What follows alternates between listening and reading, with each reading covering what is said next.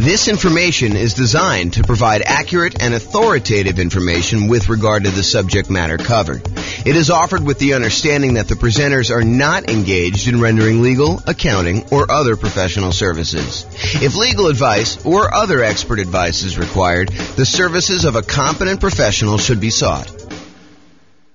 Welcome to the Woodlands Real Estate Investing and Real Estate Financial Planning podcast.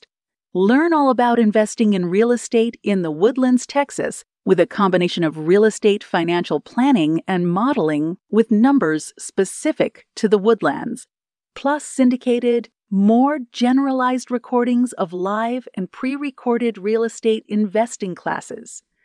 Not all of them specific to the Woodlands. Be sure to stay tuned after the podcast for a message from our sponsors. Well, good morning and welcome, everyone. This is James Orr, and this is a brand new class. I think it's going to be a really short class, actually, but it is an important class, and that is actually in the title. It is the importance of loan planning for real estate investors. And you're like, loan planning? What is loan planning? Well, there are limitations on how many and what types of loans you can typically get, and also the preferred order, the order that is going to be optimal for you as certain types of real estate investor. Like if you're going to be a nomad or something like that, then there are definitely a order of loans that you may want to consider. And there's probably exceptions to all these things I'm about to say, but it is good to think about this because you could back yourself into a corner and put yourself in a situation where you wish you would have done things differently had you only known. And so this is my opportunity, my way of telling you in advance so that you do know and you can plan around this. Okay. So before I even begin, I will tell you, these are discussions you should be having with your own lender and your own real estate agent. And so, go sit down with them. And part of what I think a real estate agent and what a lender should be doing is offering you this type of consultation. They shouldn't be, in my opinion, just selling you a house or selling you a loan. They should be helping you plan, helping you kind of like formulate a plan and make sure that you avoid making mistakes down the road. It's not just about getting this deal done. It's about getting to your ultimate goal of being financially independent with real estate, if that is your goal. But whatever that is, you really should be talking to your lender and your real estate agent and kind of getting this plan. Okay, so let's talk about loan planning. First, you can get Fannie Mae, Freddie Mac loans. These are the quasi-government loans that most lenders sell their loans to. You can get those until you have 10 non-owner occupant finance properties. Okay, so you still got to be able to qualify for all these, but your personal residence counts as one as well. So if you have a property that you're living in, you can have 9 additional non-owner occupant finance properties. And then they're going to cut you off from getting additional non-owner occupant investor finance properties from Fannie Mae, Freddie Mac. So that's sort of the rule, is that 10 finance properties. Now, we said that your personal residence counts as one. Any portfolio loans and any other loans you have on like single family homes, condos, townhomes, duplexes, triplexes, fourplexes, any loans you have on 1 to 4 units, they do count against your 10 too, even if they are adjustable rate mortgages and balloons. So adjustable rate mortgages, the interest rate on those loans varies. Sometimes they'll be fixed for 5 years and then they vary each year after that. Sometimes they'll be fixed for 3 years and they vary after that. Sometimes they'll be fixed for 7 years, whatever they are. So all of those would count towards your 10. And any balloons. Balloon is like you have a loan and maybe the payments are based on it lasting for 30 years, but there is a balloon at 10 years, which means that you need to either refinance or sell the property or pay off the loan at the 10-year point in order to be able to continue with that property. Otherwise, the loan is going to be called due and they're going to foreclose if you don't actually pay it. So really those loans, the portfolio loans, any 1 to 4 unit loans, they do count against your 10. So like what if you're buying properties as an owner occupant, like a nomad, moving into the property, living there for at least a year, and then converting those to a rental property and then repeating those properties. And maybe you've done that 5 times so that you have 5 properties and you're about to move into your 6th. Well, all of those would count towards your 10 in total. So realize that all of those loans do count towards your 10. Now, you can get more than 10 if you're buying another owner-occupant property. So let's say you decided you're going to go buy, 10 investment properties. You have a inheritance from mom and dad or your rich uncle, and they actually allow you to go and, they give you enough money so that you're allowed to go and buy, 10 properties. You've got enough down payments for 10. Are you then, and you get 10 Fannie Mae, Freddie Mac sort of loans where you're putting 20% down, 25% down in order to buy those. Can you go buy an 11th property with some type of Fannie, Freddie, 30-year fixed rate financing type of loan? And the answer is yes, you can, but only if that 11th property is an owner-occupant property.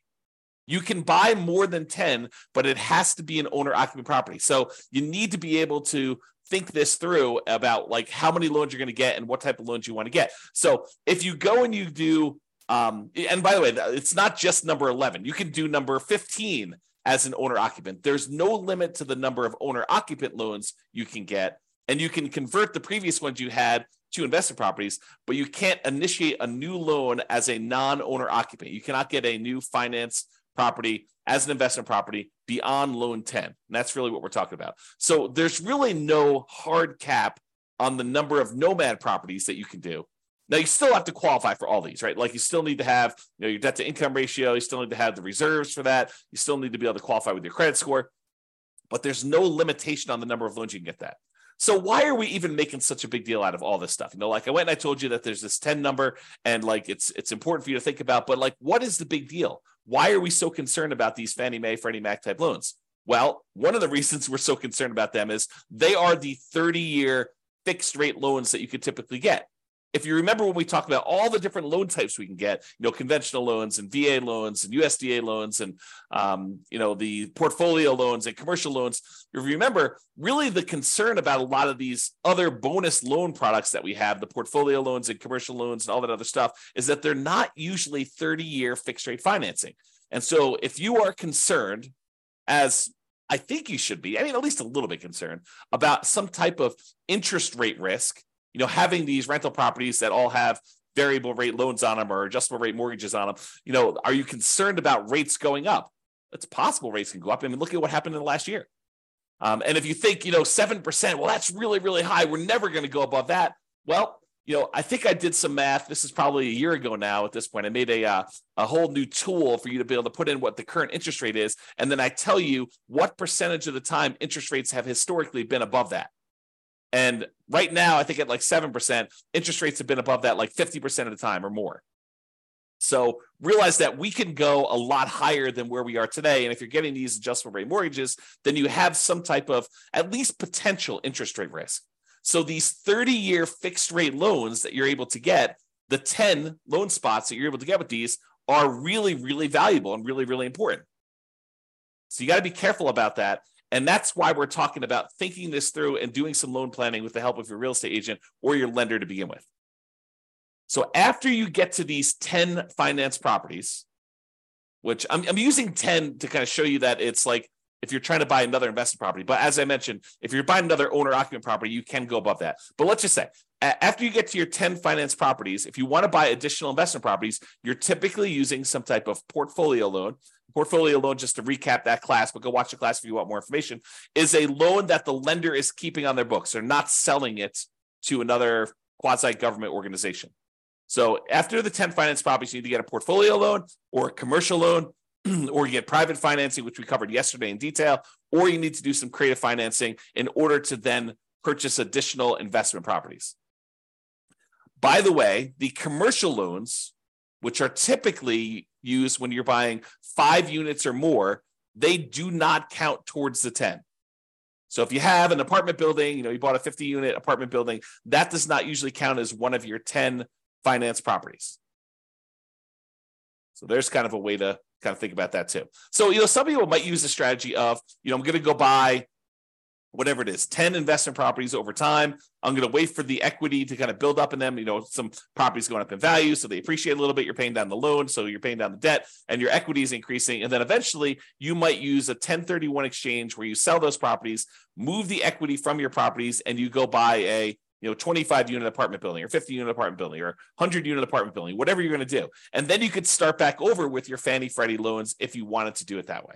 That is a strategy to do. But it's important for you to think through, what will my situation look like? What will my number of properties and what loans will I have on them? And what will my cash flow be? I mean, like, you're thinking about this whole kind of like process, your vision of what it will look like when you are financially independent. And then you're saying, okay, based on that, how am I going to get there with the loans I have? Which ones of these are going to be my 30-year fixed rate financing loans? Which ones I'm planning to hold long term? And I want to have those really good low interest rate, fixed rate financing loans in place. And which ones am I going to use just as kind of like short term rocket boosters to get this really amplified return in the beginning, return on equity in the beginning, and then eventually you're going to sell those off, 1, 2, 3, 4, 5, 10 years in the future, and utilize that equity to maybe either invest in something else or pay off the existing properties you have or whatever you're going to do there. So understanding what gets you to financial independence and what that looks like for you is important.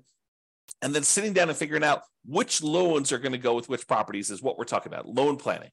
How you're going to get those loans and which ones are going to be there and what will look like at the end. And if you have to do some really complicated stuff in the middle, what it will look like in each one of those complicated stages. Okay. So use your first 10 loan spots wisely. These are the 30-year fixed rate loans with low interest rates and typically high mortgage balances, especially if you're doing some type of like nothing down nomad/house hacking strategy, or low down nomad versus house hacking type strategy where you're basically buying properties with 3% down, 3.5% down, 5% down, or nothing down if you're doing USDA or VA for the first couple ones. So make sure you think through these ones because they're typically the really high mortgage balance ones, and they typically have relatively low interest rates compared to the other loan products you can get, and they're fixed rate financing. So have a good loan plan and think that through. Now, one of the considerations when you're thinking about this is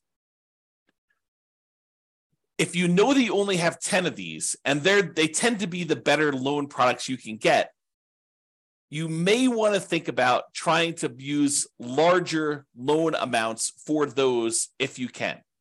Now, I'm not sure this would be my overriding principle, but if you have a choice, if you're on the fence, and it really doesn't matter if you go a little bit larger or a little bit smaller, using these in order to get a larger loan spot tends to be better. And here's why.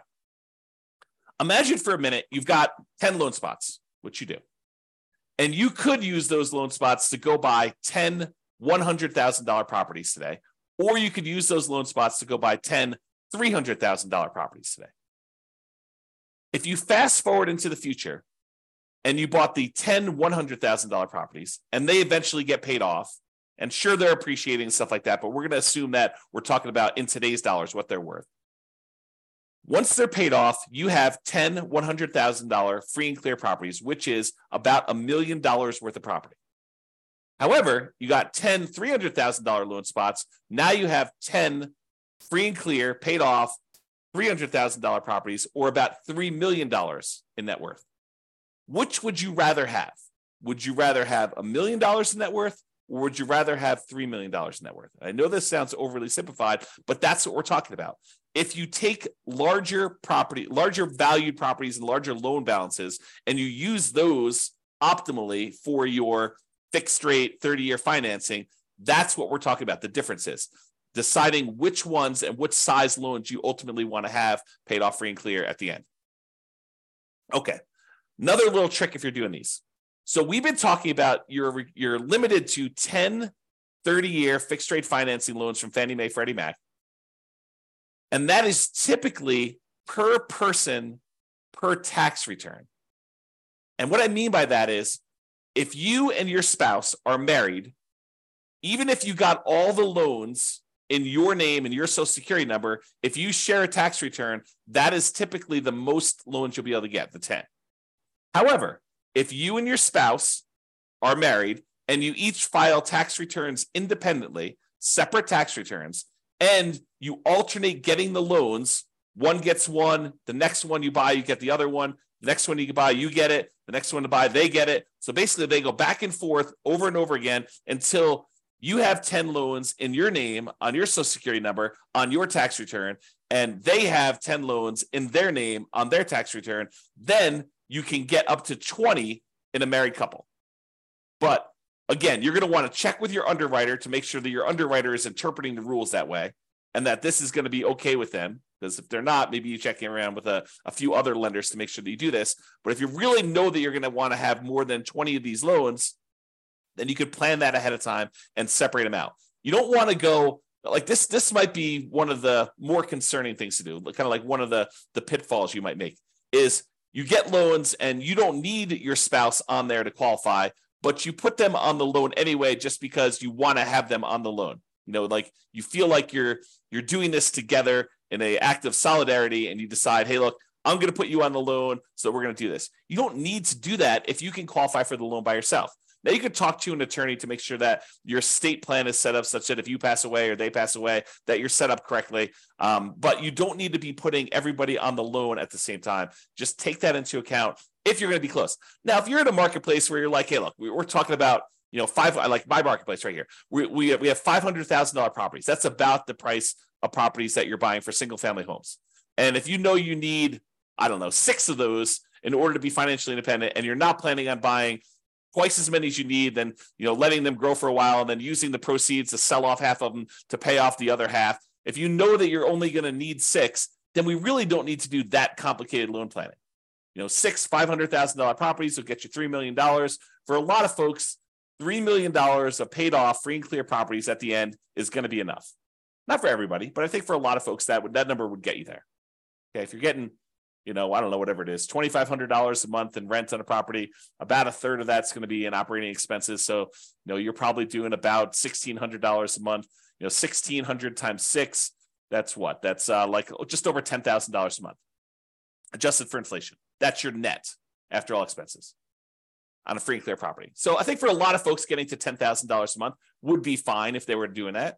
And that would be 6 properties. So you don't need to get too complicated if that's your situation. However, if you know you want to do more than that, if you're going to say, look, I want to ultimately have 15 properties or 20 properties or 100 doors or whatever your number is, then you should be planning for this. Okay? All right. So that's what I got on loan planning. We got one more slide on the order of loans if you're doing the nomad strategy. So this is the preferred order if you're doing the nomad strategy. And let's see, Jim says, really like your calculator. Thanks a lot. Yeah, you're welcome, Jim.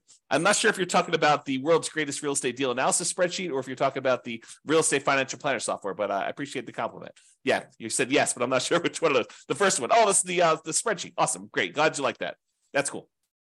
Okay, so nomad loan planning. So this is the preferred order if you have the ability to do this preferred order. And sometimes you don't. Like, for example, I'm going to recommend if you have the ability to get a VA loan, that's the one I'd recommend you get first. What if you don't have VA eligibility? What if you're not a veteran and you didn't serve in the military?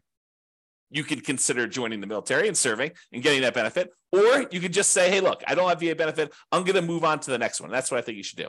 So here's my preferred order for doing the nomad real estate strategy with loans. Okay. So if you can, buy a multifamily property, a duplex, triplex, or fourplex with a VA loan. That's a nothing down loan program that you can buy single family homes with, condos, townhomes. Plus, in addition, you could buy a duplex, triplex, or fourplex as long as you move into one of the units. So if you're doing the nomad strategy where you're moving into a property, you're living there for a year or more, and then you're converting that property to a rental, my first loan, the first property you should buy in an ideal world, and I will tell you, it rarely works out that you're able to do this in an ideal world, but I'll talk about that here in a second. So in the ideal world, you do the VA loan first and you buy a fourplex. What if you can't find a fourplex in a reasonable amount of time where the numbers work or that you have, enough of reserves or enough of your VA benefit in order to be able to get that? Well, then think about a triplex. Well, you can't find a triplex. Think about a duplex. Can't do that. Okay, but think about a single family home. Okay, so kind of like move down the line based on what you can find in a reasonable amount of time with the stuff you've got. Then, once you've got your VA property, you live there for a year or however long it takes you to save up 3.5% down in order to get the next property. And then the next one you should move from your multifamily VA property to a multifamily FHA loan. FHA is a 3.5% down loan program. You can buy single family homes, condos, townhomes, and additionally, you could buy duplexes, triplexes, and fourplexes as long as you move into one of the units. So you could do this 3.5% down FHA loan on those properties. Now, why do we do multifamily to multifamily? Because most underwriters are going to give you pushback if you try to move from a condo or a townhome or a single family home into a duplex, triplex, or fourplex. they're going to scratch their head and they may deny you the loan saying, it doesn't make sense. I don't believe that you're going to move into a property. Why would anyone in their right mind move from a really nice single family home into a fourplex? So they may tell you, we don't believe you. We're not going to approve you for that loan. So you may find an underwriter who's willing to make that exception. And as far as I know, there's no hard rule about that. But most underwriters are going to give you pushback if you try to move from a single family home, condo, or townhome into some type of multifamily property. So what we do is we start with the multifamily property and we continue to move from one multifamily property to another because that's not a stretch.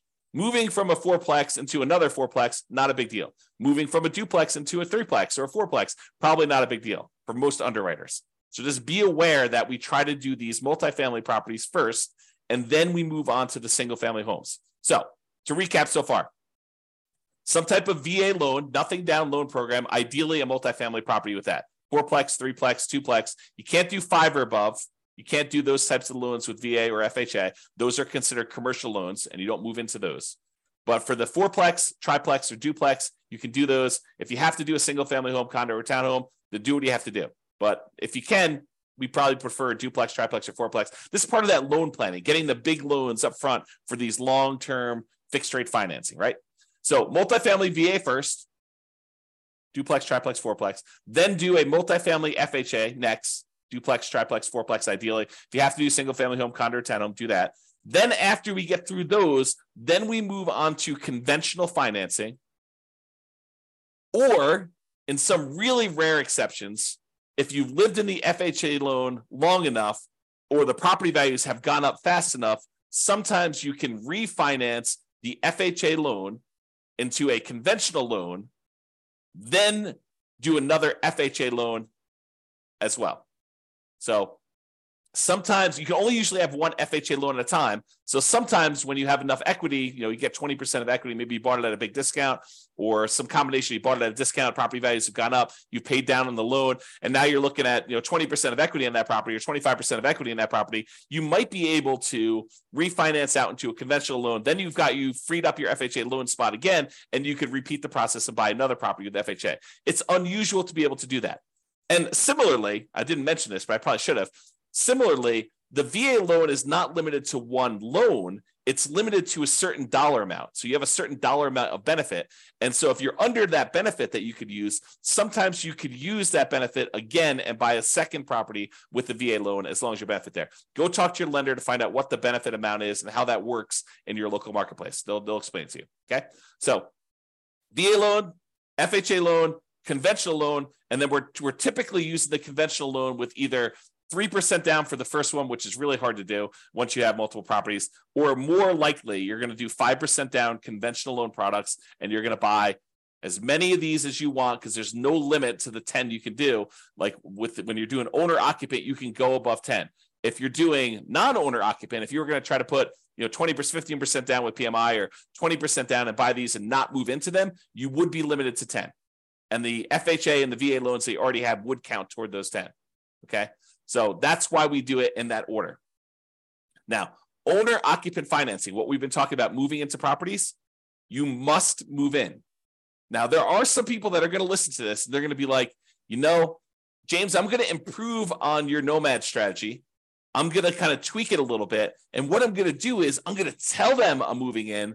But then after I close, there's going to be something that happens to me where I'm not going to be able to move in. I changed my mind, or, I decided to get married and I'm moving in with my girlfriend and we're going to share a property then. So I technically am not going to have to move into the property. And that's how I'm going to speed it up. I'm basically I'm going to tell them I'm getting an owner occupant property. I'm going to get an owner occupant loan, but then I'm going to either move in for a really short period of time, like a week, or I'm not going to move in at all. And I'm going to sort of trick the system because I know that I could do this. What you're talking about doing, it's called loan fraud, and you can go to prison for it, okay? It's occupancy fraud. It's a type of loan fraud, and yes, lenders do check. When I teach this class and I talk about this live with other people, we have a lot of people in the room that are doing the nomad strategy where they're moving into properties. So I do a poll of the room. I'm like, okay, let's see. So of the people here that have done this nomad strategy where they've got an owner-occupant loan, they moved into the property, and they're living there for the first year, how many have had a lender come and check to make sure that you're living in the property? And like half the room's hands go up. Yep, they do check. So if you think you're going to sort of pull a fast one on the lender, first of all, why would you do that? You've got a partner in a lender who's going to loan you, 95% or 96.5% if you're doing an FHA loan, or 100% if you're doing a VA loan. You've got a partner who's willing to loan you literally millions of dollars to do this strategy to help you become like financially independent and rich. And what you want to do, your first instinct is, let's screw them over. What are you thinking? You've got a partner who's willing to give you these 95% of the money in order to do these deals, or in some cases 100% of the money to these deals, and your instinct is, let's screw my partner over? That's horrible. So don't do that. Follow the rules, do it right, and just be successful doing it. Okay? So, off my soapbox. That is what we typically recommend for loan planning. I'm going to do the conclusion here. I've got a few people on live. Doing a conclusion here. If you've got questions about this particular topic, loan planning, or the order you do loans for the nomad strategy, go ahead and queue those up in the chat, and I'm happy to answer those. But in conclusion, planning your loans can help you avoid unexpected limiting surprises later. You don't want to get to the point where you're doing your process and you know that you want to do 14 of these things, and then you didn't realize that you're only going to be able to do 10 conventional fixed rate financing loans. You want to plan for that, taking a few minutes up front. And we're not talking about spending days doing this, right? Like, this is a meeting with the lender, like once a year, maybe, in order to make sure that, you're on track for the type of loans, and make sure that any policies didn't change or any programs didn't change or whatever you're doing. But taking a few minutes up front to discuss this with your lender, and maybe to a lesser degree, your real estate agent, because your real estate agent may have some more insight or different insight than your lender have. This could save you a lot of money, a lot of frustration, and a lot of heartache later. And so that's why we do a very short segment on this. And that's why we make a big deal and explain to you what is going on and why there's limitations there. So lay out your plan, or if you're unwilling or unable to do that, at least utilize the general best practices that we've outlined in this presentation. That's all I got. It doesn't seem like anyone's got any questions. I do appreciate you guys coming on live. This has been James Orr. Have a great day, everybody. Bye-bye for now. With home prices up, mortgage interest rates up, and rents up, but not quite enough to counteract the higher prices and interest rates, cash flow on rental properties in the Woodlands is harder than ever. Book a call with the Real Estate Financial Planner to apply our proprietary 88 strategies to improve cash flow on your rentals.